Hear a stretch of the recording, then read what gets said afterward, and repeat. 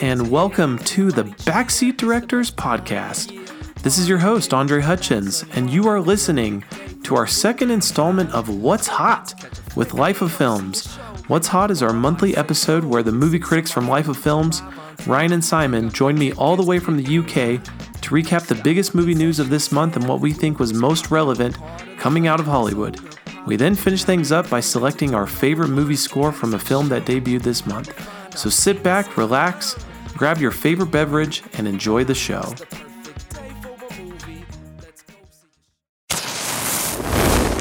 What's Hot with Life of Films? Ryan and Simon, what's going on, my friends? I'm all good. How are you, man? Hey, things are great. It's 10 a.m. here Sunday morning. What about you guys? It is quarter past 5 at the moment here in the UK. Nice. What time do you guys usually eat dinner? I eat dinner. Well, it depends. On the weekend, it can be any time really. It depends on when I'm hungry. But when after work, it's usually about 6 o'clock. You get a bit of routine on a work day, don't you? Do you guys? Because I'm trying to remember. Do you guys call it dinner? Or do you call it supper? Dinner. It's dinner. Yeah, dinner or tea, definitely. Yeah, it's sort of not supper. A bit more. No, supper's like wait, dinner or tea? Is that what you said?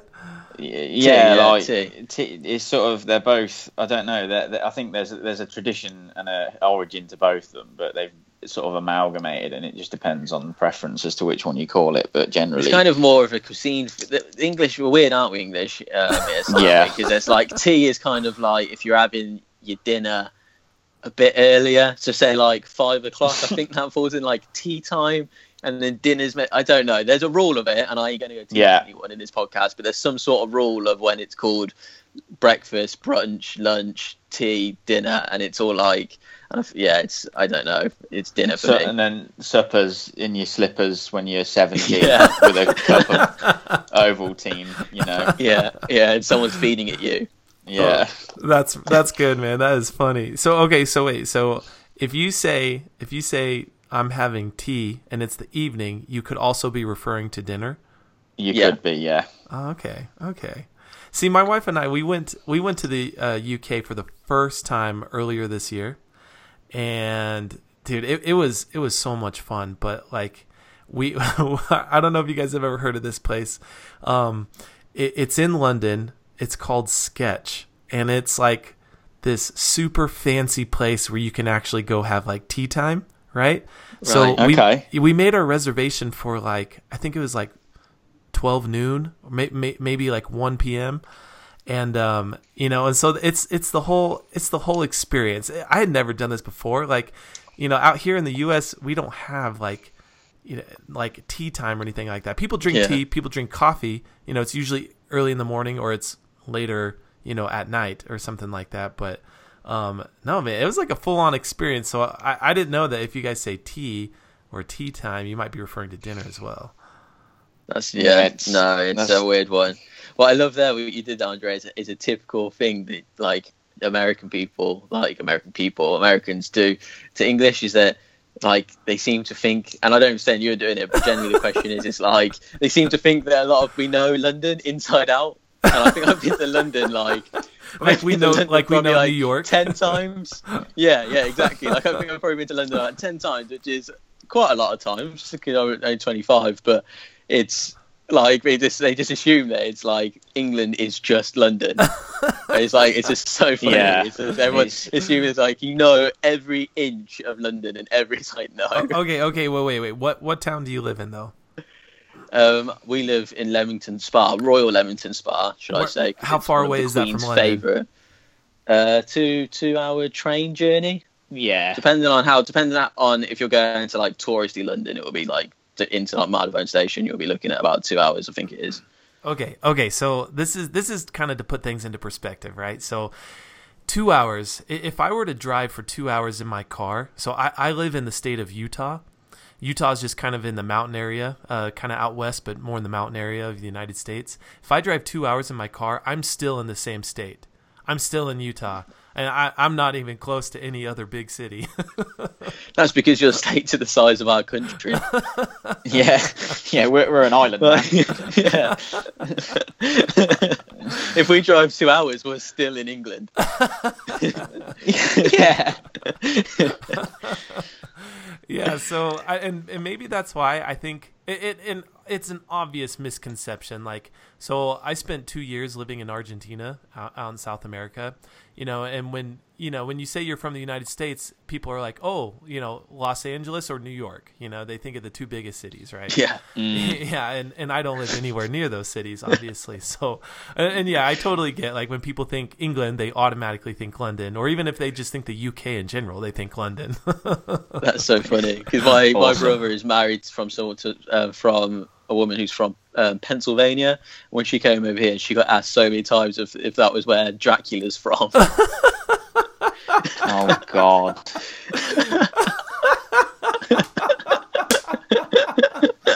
That's quite terrible, isn't it? Oh my goodness, you guys, this is too much fun, man. This is too much fun. Okay. Right. Okay. Okay, you guys. So, dude, I'm absolutely keeping this in the podcast. This is good. Okay, well, hey, you guys, welcome back to the podcast. Welcome back to another episode, our second episode of What's Hot. So let's go ahead and get things going, Ryan and Simon. But I do want to ask you guys, so since we're coming up on the end of the month, what was your favorite movie from July? I think this one's an easy one, really. As much as there was some good films out in July, wasn't there? Like War of the Planet of the Apes and Spider-Man. Yeah. I think Dunkirk was the easy one. I think there's going to be many people around that are going to say Dunkirk was their favorite film in July. Yeah. What about you, Simon?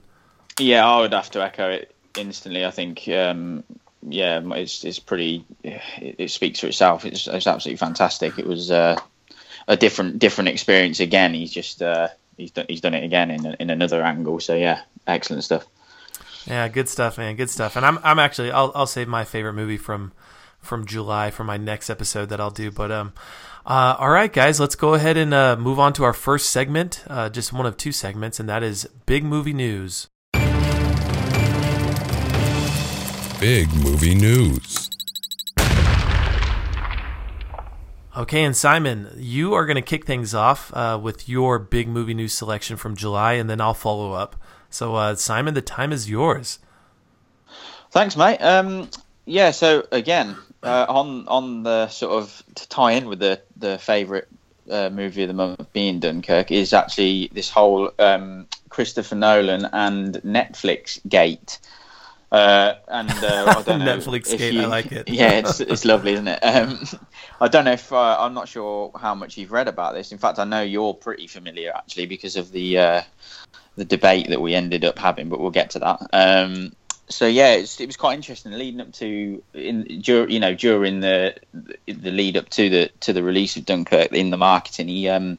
He regularly got asked about Netflix. I think it was more because they knew they were sort of poking the bear, really, in the sense of I think people were well aware of his views on it already, and so every time he'd regularly get asked about what his views on the streaming service were, and he said.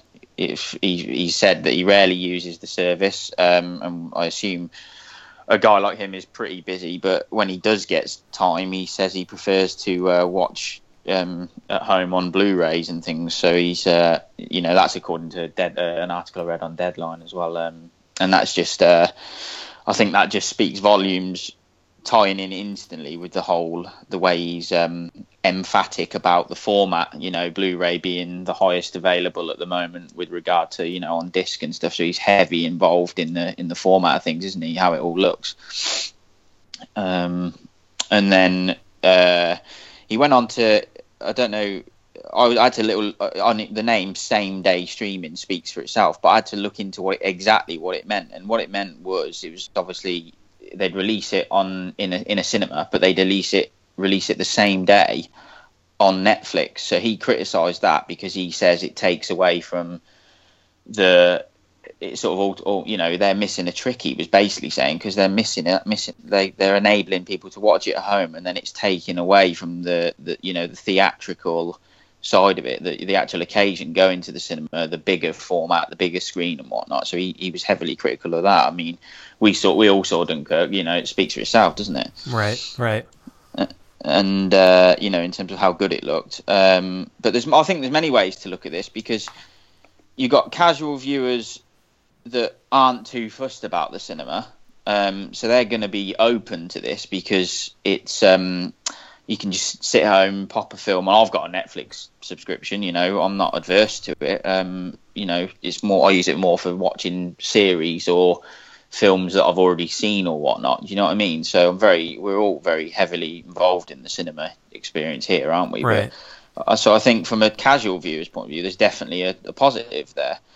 And as I say, regular visitors, from my point of view, but who do watch, you know, like to rewatch films, or maybe catch a film that, you know, they didn't quite get to see, or might have been out before they were born. You know, that's something you've got to remember as well. And then I think the filmmaker from themselves, so he's obviously heavily involved in the IMAX side of things and how he likes to shoot. And so from his point of view, it is a negative. Do you see what I mean? So in that respect, there are pros and cons. As I say, I'm not adverse to it at all, but he seems to be very adverse to it, and I suppose that's because of the way he values what he does, because it's a completely different ball game for him, isn't it? Right. He's very old school in that sense. Yeah. You know, he likes to stick to, I guess, kind of the cinematic tradition. And yeah, he's just very old school in that way, I think. Yeah, I'd agree. And I think I was reading, where did I read it? I think it was, I've got it here, Vanity Fair. And they say Nolan's been one of the most high-profile champions of the format, alongside directors like Quentin Tarantino and Paul Thomas Anderson, who have also pushed for 70mm screenings of their films. So he's not alone. Right, right. And I think that's sort of important to be noted. So people like that, you know, those names and, you know, the size of those names, it's clearly he's got big backing, you know. Yeah, so I think I just to kind of wedge in on that one. Go for it. I'm on the team Nolan on that front. Of course, not just because he's obviously my favourite director and directs my favourite film, which anyone that follows live films on Twitter is probably getting that Dark Knight fed up now. But it's quite it's just quite obvious what he's saying, and I think there was a big Twitter discussion that we had on, wasn't there as well? Do you remember Andre on Twitter? Oh, someone that was defending the cause and kind of calling Nolan a snob, I believe he used, and I think that it's a bit unfair. Don't get me wrong, like Si says, I understand the culture of Netflix. It's good. It's a good thing for what it is, but it should never ever act as a replacement for the cinema. Right. I think that's the key point, isn't it? That's the key point. Right. Definitely. And there has been times for me, and I'll hold my hands up here, where I have said, you know what, sometimes I'd have liked to have watched the film at home, because I have had bad experiences with cinemas in regards to, there's times where I went to see Logan and they hadn't even checked the sound and it ruined the whole experience for me. Or you got some kids there. I remember at the end of Batman vs Superman, no spoilers, but I went with my girlfriend to show up to see her for the first time, and some kids just literally just spoke throughout the whole of the last half an hour of it. It completely ruined any sort of climax for it, and that could be probably the best bit of the film, as everyone hated it. And there's stuff like that where it's like you're looking forward to a film that can ruin it, but then there's also on the flip side of things that I believe outweighs it, where you go to something like IMAX and you see Dunkirk at IMAX and you are just absolutely blown away, which you'll never have that feeling at home. So right.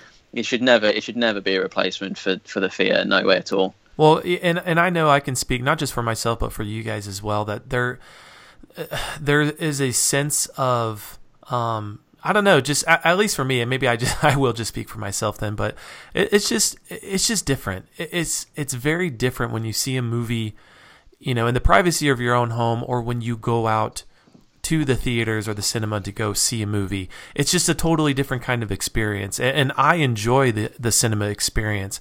I enjoy leaving my home. I enjoy going there. I enjoy being in, you know, that big building that's housing, you know, so many different other movies and different movies playing at, you know, different times. It's just, I like that experience. And I know there are a lot of people that get turned off by it just from what you were saying, people talking in the theater, kids being there, kids crying, tickets being expensive, having to pay an arm and a leg just to buy a bucket of popcorn, and but I think the pros heavily outweigh the cons, for what the cinema experience can provide, and so I too side with Christopher Nolan, not just because I like Nolan as a director, but just like you were saying though, Ryan, is that it's an experience that needs to continue. It needs to not only flourish, but we need to preserve it.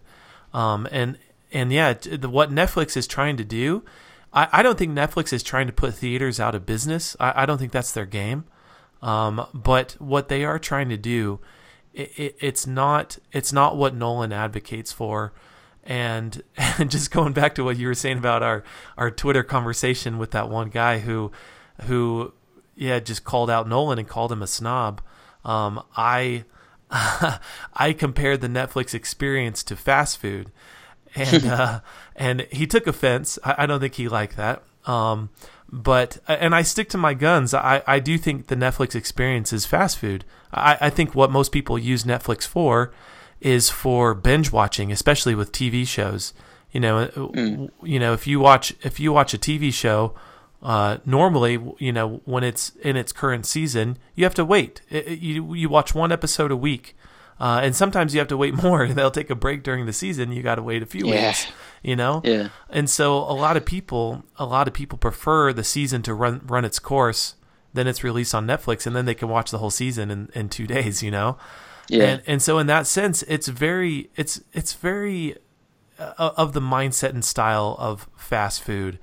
But it's not necessarily a bad thing, Andre. I don't No. think that makes it a bad thing either, because you can it sounds ludicrous now, but I love a Big Mac burger. It doesn't make it a bad thing. I really do enjoy that. Do you know what I mean? It's just because it's classed as a fast food thing doesn't mean that people are going to enjoy it any more or any less. But it's catering for a different lifestyle, a different type of need at that point. That's all it's catering for. Exactly. Yeah. And so it's McDonald's is not trying to put, the expensive steakhouse out of business and vice versa. It's two different kinds of platforms. It's two different styles of restaurants, and Netflix and cinema. It's just two totally different outlets for how people watch movies. And I don't think one should replace the other. And I hope that's never the case.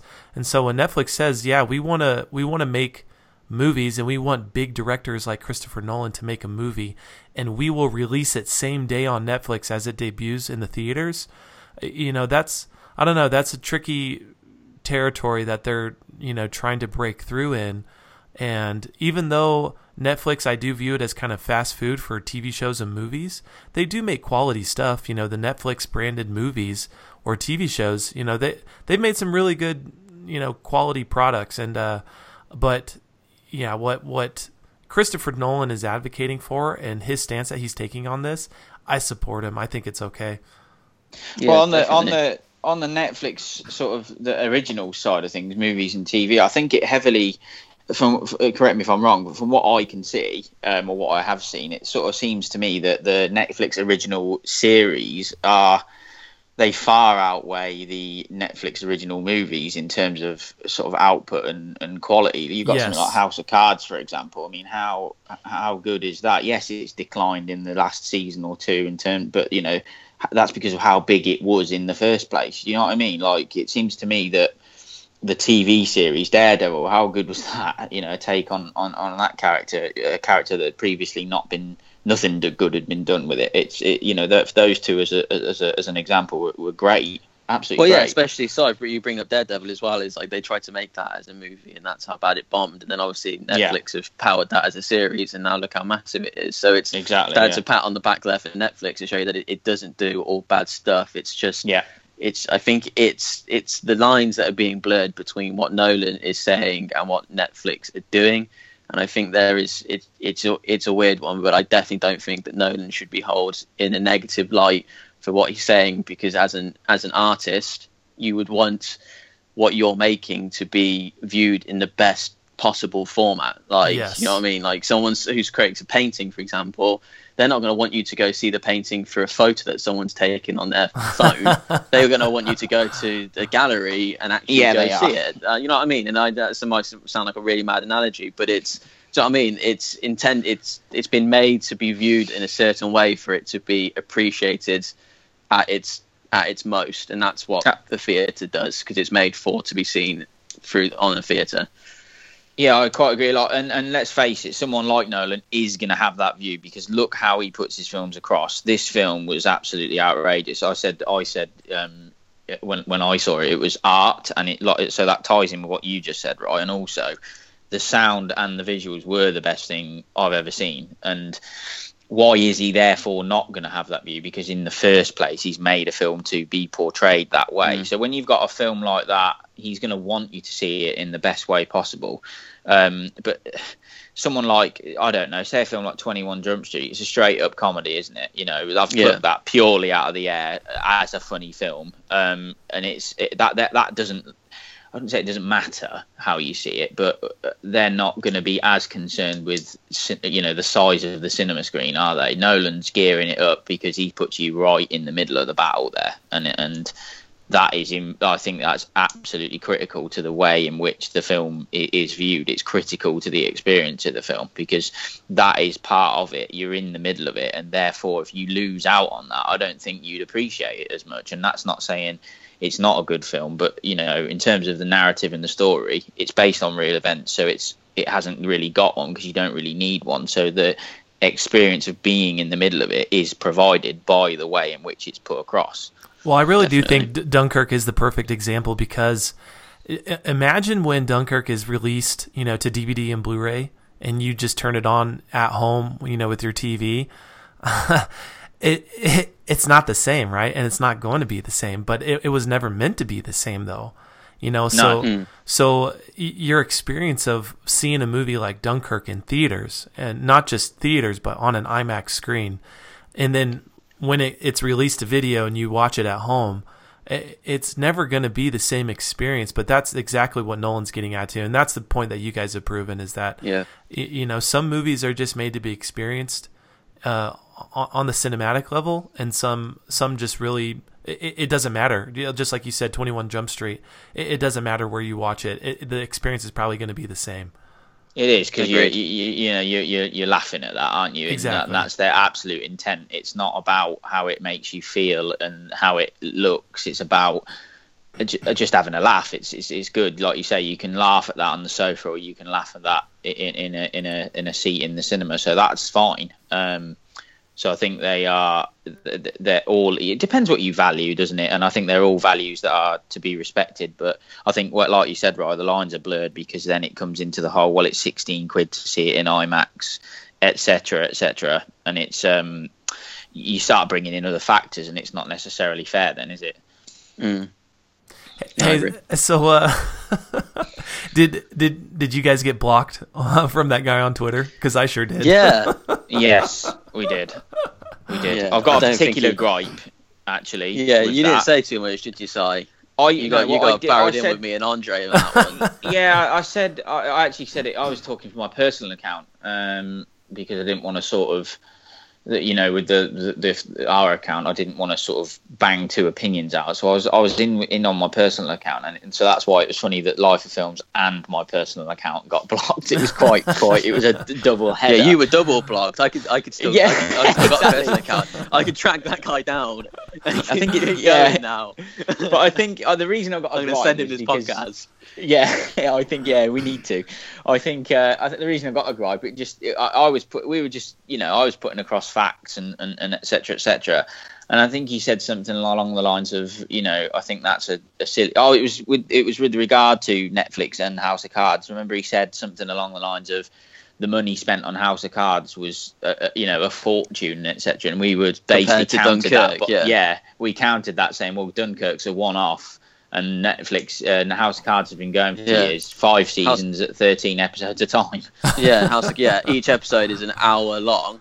Dunkirk is an hour and 40 minutes. Well, he brought good. He brought that up because I compared it to fast food, and he said no, that's not the same. But I mean, I don't know. I feel like it's an okay comparison still. It's just it's not in I terms thought it was of a perfect one, Andre. I thought it was absolutely spot on. Like, generally, I thought it was brilliant. I don't think it necessarily relates to quality or taste per se, but just how you experience it and how you consume it. You know, Netflix is consumed so quickly and on such a regular basis that, you know, you're not going to go out to, you know, an expensive steakhouse and pay for a $50 steak every single night, but everybody loves to go out, you know, and get a Big Mac and fries from McDonald's, you know, on a regular basis. And so that's just what it is compared to Netflix. Isn't it? Yes. Yeah. Access. Yes. That's the word, isn't it? It's Absolutely. access, you know. Yes. It is what it is. It takes care of itself, doesn't it? Hey, well, I think this is great conversation, guys. Simon, did you have anything else from that, or is that about it? Well, no, I'm pleased with how it went, actually, because the points I was going, I was going to bring up were brought up anyway, and I just think just to close on that, you know, ultimately, if there was a film to cause all this controversy, if you like, Dunkirk was that film, because it was the best example of it, you know, in terms of how you see it and how you listen to it as well. That was important. So, you know, absolutely brilliant stuff, brilliant film. If it's, you know, if you get a chance, go and get yourself to the biggest screen possible, as has been popularly said. So, yeah, excellent. Hey, well, I have a question for you guys. So, let's say Netflix, they are able to strike a deal with a big movie, right? And they're given permission to debut the movie on Netflix as the same day that it debuts in theaters. Let's say it's something big like Justice League. Are you guys gonna go pay the money to go see Justice League in theaters on opening day, or are you gonna save your money because you already pay for your Netflix subscription, and then you'll just watch Justice League at home? Pay money. I tell you what, I don't think I know. We should move on to the next one, but just say, like, I remember Andre saying the experience of going there, not just the film. Like, I love when I go there to catch, like, me and Si live separately, meeting Si there or picking him up, and we go there, and I've got another mate of mine who I see, like, every film with. Like, the social side of it is also just as important. And that experience of going out and doing something and watching a film with a bunch of other people makes the film as well. So that question, it doesn't matter what film, even if it was the biggest film of the year or something very niche that I wanted to see, it will always be at the cinema for me. It's like if I'm going to cinema and seeing it with people that I care about. Yeah, no, I'm with you too. If Justice League was made available on Netflix same day that it comes out to theaters, I'm still going to the theaters to see it. Yeah, 100%. Yeah. All right, I'm guys. still buying a Coke for £8 million.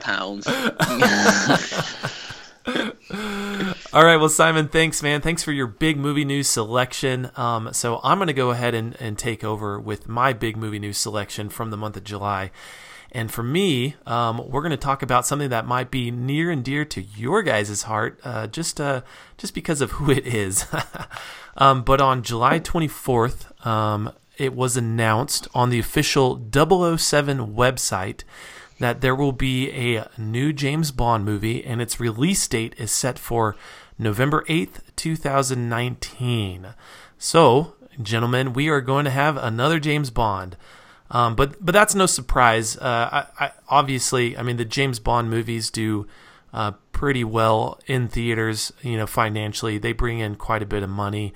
And so it was only a matter of time when we got, another James Bond movie. However, the reason why I wanted to select this announcement is because of how it could potentially relate to Daniel Craig. So Daniel Craig, he has been our most recent James Bond, starting all the way back with Casino Royale. Do you guys know when Casino Royale was released? Oh, let's take a guess. I'm going to guess. So this is going to be James. He's done 4 James Bonds, hasn't he? He's done 4. I'm going to go. Right. I'm going to go as far back as 2005 or 6. Simon, what about you? It's 6. I'm fairly confident of that. 2006. Yep, it is 2006. It's been 11 years, which means, so he was 47 when Spectre came out, which is the most recent one, and that one debuted in 2015. So he'd be 49 right now. So he was like 37 when he was filming for Casino Royale. So he's been with the James Bond franchise for quite a while. So yeah, 2006 was the first one, and he's done 4. So Casino Royale, Quantum of Solace. Oh gosh, why am I blanking on the third one? Skyfall. Yeah, that's right. Skyfall, and then Spectre most recently. So Daniel Craig, he's actually contracted to do 5 James Bond films. And one of the main reasons why I wanted to add this into my big movie news selection is because of Daniel Craig's sentiment towards the James Bond character and the James Bond movies. So it came out back in 2015 when Spectre was released that Daniel Craig was kind of having issues with him playing James Bond and what he saw for his future in the James Bond role. And so I just want to read a couple quotes from an interview that he had with Time Out magazine in London. So this article was back in, let me see if I can find the date, October 7th, 2015. And so when he was asked, I'm just scrolling down on the article right now.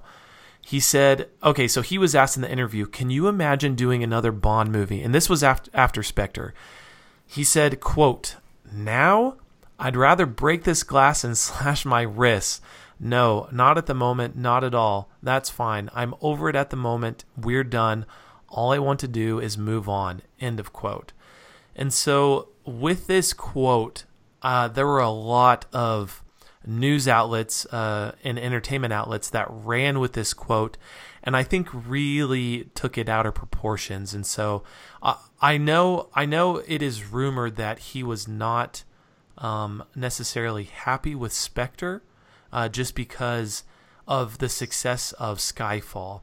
And so he felt that the studios wanted to replicate how successful Skyfall was, and that maybe his role with James Bond should have ended with Skyfall, and that Spectre was not going to be able to live up to the expectations that everyone had set because of how awesome Skyfall was. It was the first Bond movie to break the $1 billion mark across the world. So no other Bond movie had brought in that much money. And so financially, it was a huge hit. But I think critically as well, I think, and I'm probably taking this out of context. Let me just make sure. I want to see, at least on IMDb, how highly rated Skyfall is. You guys want to take a guess? Which of his 4 Bond movies do you think has the highest rating on IMDb? I'm going to go either Casino Royale or Skyfall. Okay, so I think Casino Royale is my favourite. I think Casino Royale. I think Skyfall. Okay, so this is the last one I'm looking at. Yeah, so it's actually pretty close. So Casino Royale is the highest rated. It has an 8 right now, 8 out of 10, and Skyfall has a 7.8. So they're pretty close together. But when you think about Spectre, though, Spectre actually has a 6.8. So it drops off significantly from the status of where Skyfall and Casino Royale are perceived among movie fans. And so, I think there were just a lot of rumors going around that, just at least from that one quote that he gave to the Time Out magazine, that that he was totally done with the Bond, with playing Bond and just the character in general, and just another thing that I wanted to add, and I'm not sure if you guys knew this, but I think this also added to his maybe his exhaustion or his frustration with playing Bond, is just the physical toll that it has taken on his body. So in 2008, while filming for Quantum of Solace, he actually had the tip of one of his fingers severed off. I don't know if you guys knew that. They were able to reattach it, and he had quite a few stitches. But yeah, it was just an accident while filming. So he had the tip of his finger removed. And then while filming for Spectre, he actually tore one of his ligaments in his knee. I think it was his meniscus, but it required surgery.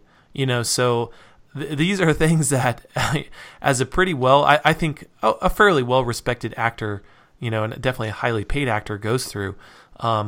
These are. I think he has that in terms of the injury front. I think he has it a lot easier than Harrison Ford, who had like a door fall on him on the set of Star Wars. Oh, gosh, man, that was he's such a freak accident, though. Yeah. Sorry, carry on. Just when you were saying that. I totally get it. And which was a crazy accident itself, and has resulted in a huge lawsuit. I don't know if you guys have followed that story. Just a little bit. But yeah, I as it relates to Daniel Craig though and other actors, I mean these guys, and especially movies like James Bond movies, these guys have tons of stunt doubles, right? They have people that are supposed to do the hard work for you, while you just focus on the acting itself. There are actors out there, of course, like Tom Cruise, who they like to do their own stunts, and they know the cost that it's going to, the cost to their own body that it requires for them to be able to do their own stunts. But for him though, it's been somewhat physically exhausting, and just kind of the toll it's taken. And so however many rumors there have been for Daniel Craig not playing in the next James Bond movie, and him not wanting to do it anymore, I found an article from the Daily Mail, and I think this is a UK outlet as well. You guys correct me if I'm wrong. Yeah. So in the Daily Mail, though, an article that came out in September 2015. It was reported that the money that he made for Skyfall, he made £17 million, and I'm assuming that's probably roughly $19-20 million maybe. So £17 million from Skyfall, but he was able to broker a deal for Spectre, and he doubled his income from Spectre. So he made £31 million from Spectre.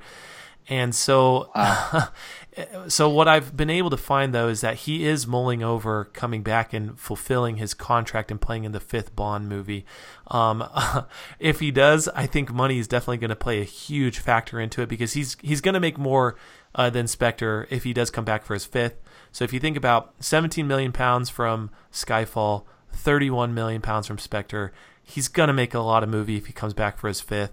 And it also, this is another thing from that Daily Mail article, was that it was reported that back in 2015 for Spectre, he was actually the only British actor to make it to the Forbes list of highest paid stars for 2015. So the only British actor. You think about that, it's kind of, in terms of status, that's kind of a status that seems pretty rare and unique, at least for actors outside of the United States.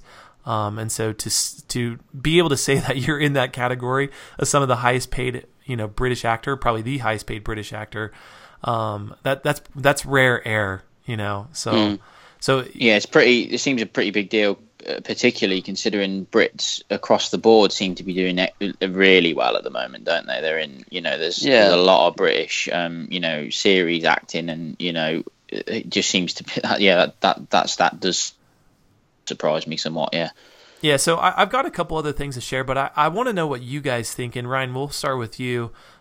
Just what you guys think of Daniel Craig, possibly coming back for a 5th film, because it's not announced. The director nor the actor who's going to play James Bond has been announced. But what do you think about him coming back for his 5th film, and what do you think about him and his performance in the James Bond movies? And then Simon, we'll have you give your two cents on it. Okay, cool. Well, just so in regards to my opinion, the Spectre, I was really disappointed with. I think Daniel Craig's had his day. He's my favourite James Bond. But I personally felt you could just tell in Spectre that he just wasn't giving off that vibe that he gave off in Casino Royale, and it's just completely gone now. And it's going to sound really random, but it will home back in.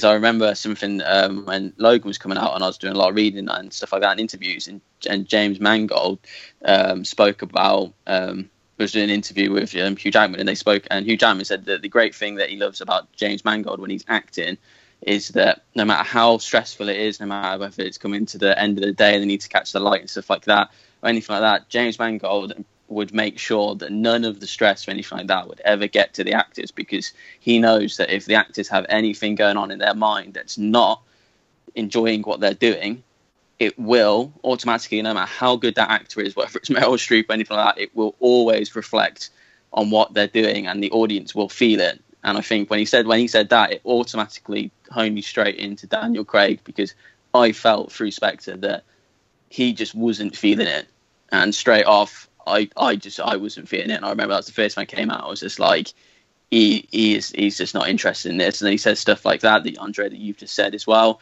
It just cemented everything. And so for me, if he came back, I wouldn't be really. I'd go see it. Of course, I would. It's James Bond and Daniel Craig's awesome, but I wouldn't be excited for it. And I was massively excited for all the other James Bonds, and I was excited for Skyfall, even though Quantum of Solace didn't really do too well.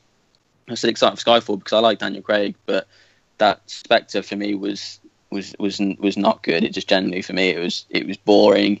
I don't want to go too much into a review on that film itself, but I would be very disappointed if he came back. I think it's time to do something new and refresh it up. And it's funny enough that obviously Nolan was the first part of our conversation, because I know he came out and said that he would enjoy directing a Bond film, but it would have to be a complete reshape of it. He says that he feels they've got something good going on at the moment, and the only time that he felt that he would ever be interested in coming in, so not saying that he ever would be if they decided to shake up again like they did when they shook it up from Pierce Brosnan to Daniel Craig. So that would be interesting, but even if Nolan came back, but definitely a shake up is necessary.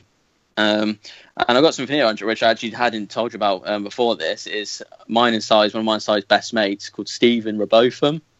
He sent we told him that we were going to talk about this in our podcast today, and he is a massive James Bond fan. Like, combine all three of us together, we still would, I don't think, reach the level of what Bond fan he is. So when he told me to talk about James Bond, like, he jumped and he was like, "God, please, can you say my views?" So he sent something across, and he's just sent something across, and I'm not massively great on reading stuff out, so forgive me, listeners, in regards if it doesn't completely flow as he's just sent it, but I'm gonna read it out and try and do it justice. So sorry, Steve, if it doesn't sound too great, but here you go.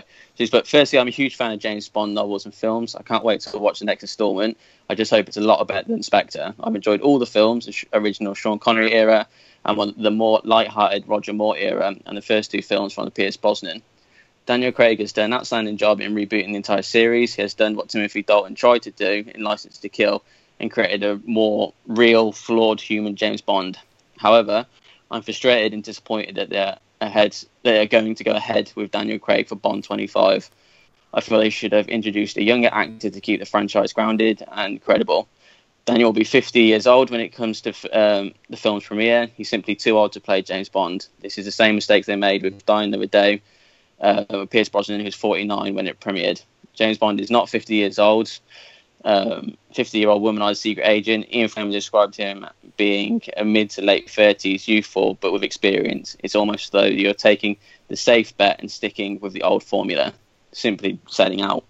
Daniel even said that he would rather eat his own arm than make another Bond film. I'm not sure if that's a direct quote, Steve, but well, yeah, that's kind of the quote. Yeah, the quote that I was saying. Yeah. So you can see there, and he's a massive thing that it's not just myself, and I'm not sure what side to say, but Andrew, obviously you've similar thoughts that it needs to be freshened up. So yeah, that's just another outside view there from someone who's a big Bond fan. So I'll pass it over to you now, Si.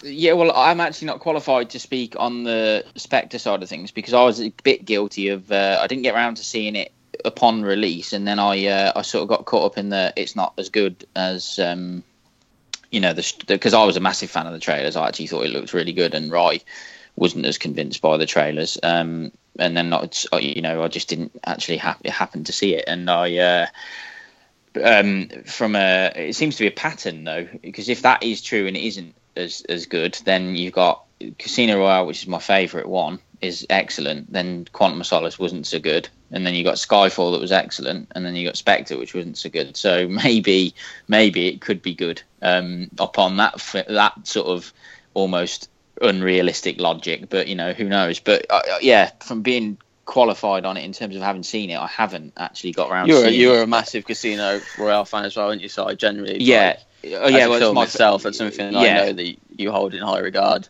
Yeah, it was what I am particularly fond of, and it must be why The Dark Knight's my favourite film is the real take on it all. So you got that grit, this whole, I think a lot of the sort of last generation have got a gripe with it in terms of how it's all a bit dark and a bit real and a bit gritty. Those words seem to sort of grate on the last generation of film lovers, because I for one am a fan of that. I like the real take on it. So I like the fact that in that film he wasn't refined. He was a bit more raw with his technique, and obviously at the start of it he wasn't even 00, was he? So I like that.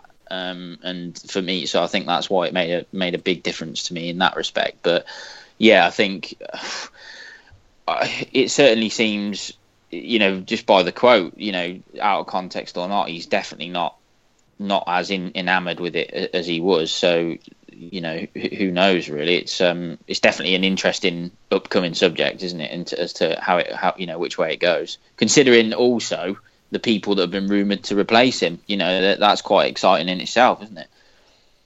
Yeah, and there's, I mean, gosh, the rumors are just swirling around, the next James Bond movie, and I guess Ryan, just going back to what your, the quote from your friend, the reality is money talks, and sometimes there's just too much money to turn down, and if that's the case, I would hope that Daniel Craig just goes with his gut instinct. If he's tired of being Bond, if he doesn't want to do it anymore, don't do it. If your heart's not in it, don't do it. I think the James Bond movies are so they're just so endeared to most people's hearts that at least those that love them, that they want to see someone who wants to be James Bond. And in the previous Daniel Craig James Bond movies, he wanted to be James Bond, and you could tell. And I'm with you. Casino Royale is my favorite Daniel Craig James Bond movie, and Skyfall is a very close second for me. But yeah, Spectre just did not. It just was not on the same level as Skyfall, which is sad. So just one last bit of news though regarding this. Sam Mendes, he's the one that directed Skyfall. He was not planning on directing Spectre, but Daniel Craig and another load of money from the studios was able to convince Sam Mendes to come back and direct Spectre. But he is not going to be the next director for the next James Bond movie. And I think, Ryan, that's why you brought up Christopher Nolan as well, because his name has been thrown into the pot as rumored to be in talks to direct the fifth. I say fifth, but fifth, possibly Daniel Craig James Bond movie. But we'll see. I think me personally, I think it is ready. It's time for a new actor to take the James Bond role. I think Daniel Craig has been excellent in that role so far. But yeah, 4 movies in and 11 years later, potentially, I guess it would be 13 years later if he does come back in 2019. But I do think it's time for a new direction. So yeah.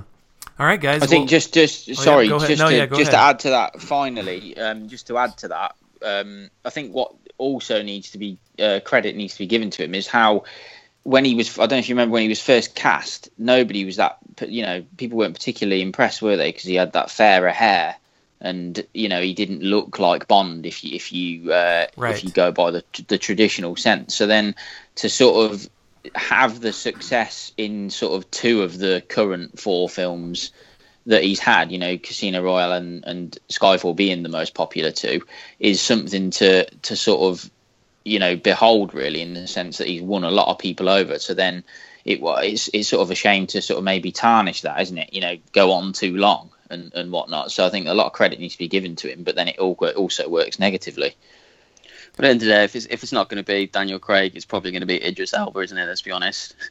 That's that's a fair point. Another sort of complexion change. Controversial change. Which it's not gonna. It's a different story entirely, isn't it? It's that's the way of things these days. People have their views, and it is what it is.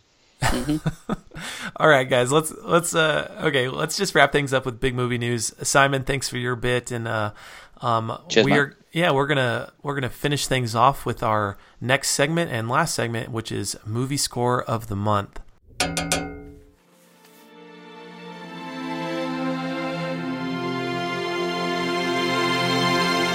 Movie score of the month. And Ryan, take it away. This time is yours.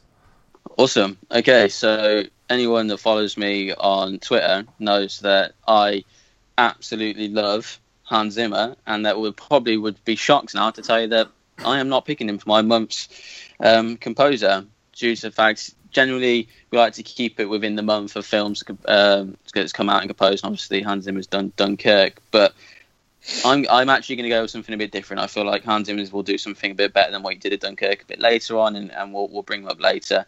But this month, I'm gonna give it the award, if you will, or whatever, to Michael Giacchino, who is actually a really, really, really good composer. And if you take away John Williams and Hans Zimmer, I generally think that he's probably a close third up there, and arguably maybe even more successful than Hans Zimmer in regards to the awards front, which is weird, but I definitely wouldn't say he's more iconic. But just to give kind of a bit of background on this guy, he's American born, which is weird because you wouldn't think so with the surname, but he is, and he's one of his most recent scores that he did that was quite massive. A lot of people would recognise was that he did The Incredibles, which he got a Grammy nomination for, which he didn't win, but everyone knows the score for Incredibles. And then later on, he did another Pixar film, which is what won him his first Grammy, which is for Ratatouille, which again did have a good score. I don't think it's recognised as Incredibles, but I always listen out for good scores, and that is a really good one as well. He did all three of the Star Trek films, the new ones with Chris Pine, which that score is genuinely brilliant. He then won his first Academy Award and his second Grammy for doing another Pixar film with Up.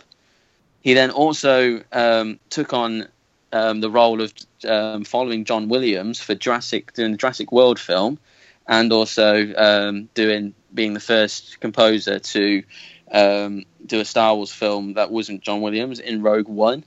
He also did Spider-Man this month as well, which for me I felt wasn't great.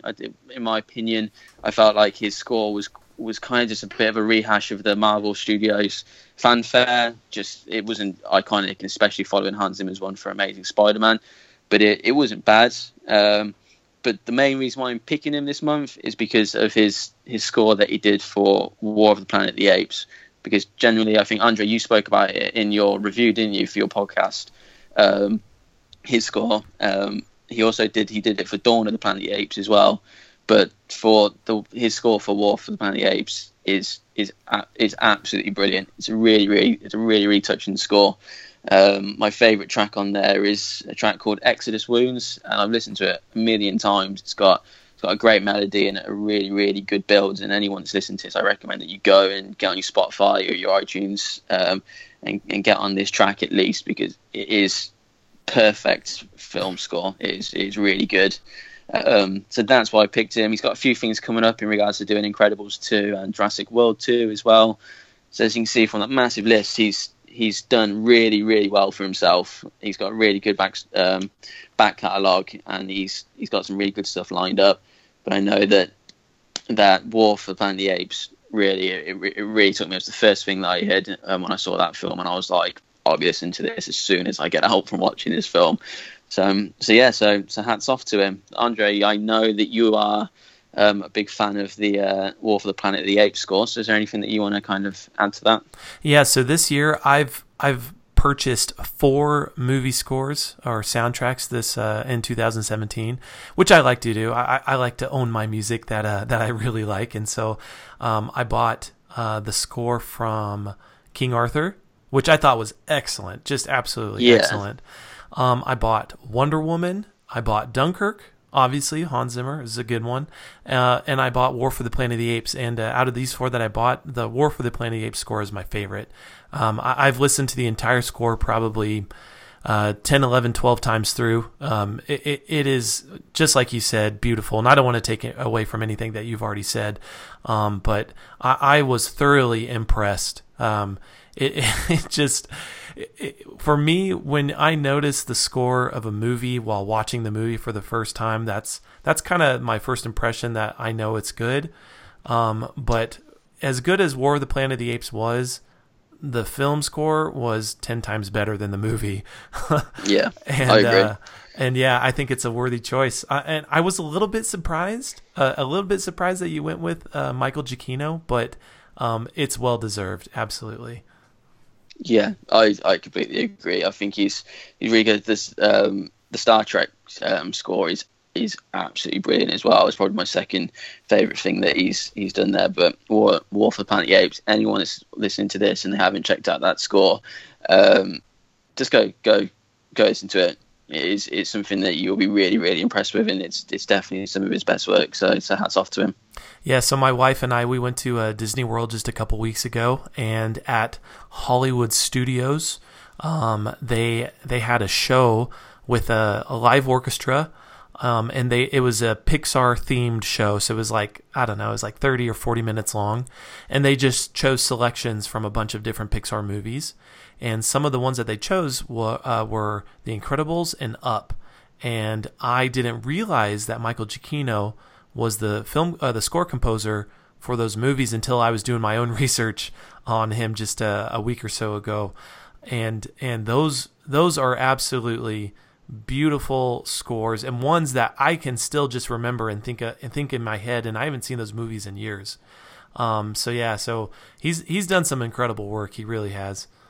Yep, definitely. All right, guys. Well, that's it. That is our What's Hot episode for the month of July. So let's go ahead and wrap things up. Simon, Ryan, I really appreciate your guys' contribution and just the awesome conversations that we've had today. So Ryan, why don't you give the plug for Life of Film's website, and then Simon, if you want to give the plug for just kind of your social media and how our listeners can follow you guys. Okay, cool. So, thanks for having us, Andre. I'm a little bit worried that I feel that the most enjoyable part of this podcast, though, is our tea conversation at the start. But that's gotta keep it light. Yep. But so anyway, as anyone is aware, me and Sai are the co-creators of Life of Films, where it's a website where we generally just a couple of fans that love films. We go see as many films as we can, and it's a website, and that sounds really like everyone else does, but generally we do want to hear people's opinions. We have a place where people can put their own reviews in a guest blog, and we push them as well so that people can hear your views out. We don't just have that side note, we will push them. And it's generally, so pop over to lifeoffilms.com and come check out what we've got here. And if you ever want to write a review about anything, then just drop us a note. You can get our contact details on there, and we'll be happy to even if you're not the best at writing or anything like that, me and Sai do a lot of writing, and we can help you with that so you can get your views across. So definitely pop over to lifeoffilms.com, do some reading, do some writing, and enjoy. And Sai, we'll do it Twitter. Yeah, so as we've said a few times, it's at life_of_films, and to coincide with that, we get involved heavily with anything from sort of debate to agreement to stupid gifs, quotes, the whole 9 yards. And we're not afraid of any genre or anything. We've got no particular allegiance. Obviously we do have our favourites, and don't we all, but it's we're happy for the debate, we're happy for the engagement, and we do try and speak to everybody, and keep it coming, really. Like Rai said, we want people's views, and we want to, as I said last time, we want to learn ourselves, and we just love it, and continue to do so. So at life_of_films, and see you there. Well, thanks, guys. I really do appreciate you guys taking the time to come on and do this joint podcast. It really is a pleasure, and I really, really love talking movies with you guys. And listeners, thank you so much for tuning in and listening to this episode of What's Hot Today. Thank you for downloading today's episode. Make sure to stay up to date with all of our episodes and subscribe to the podcast. You can find us on iTunes, Google Play, Podbean, Stitcher, and really any other podcast outlet that you can find. Be sure to leave us a rating on iTunes and let us know what you think of the podcast. And on behalf of Ryan and Simon from Life of Films, this is Andre with Backseat Directors signing out, and we'll see you guys next week at the movies. The Backseat Directors theme song is Let's Go to the Movies by Ozo Motley. You can find the album, Ozo Motley Presents Ozo Kids, and all of their other music on iTunes. Join the conversation online and follow Backseat Directors on Instagram, Twitter, and Facebook at The BD Podcast.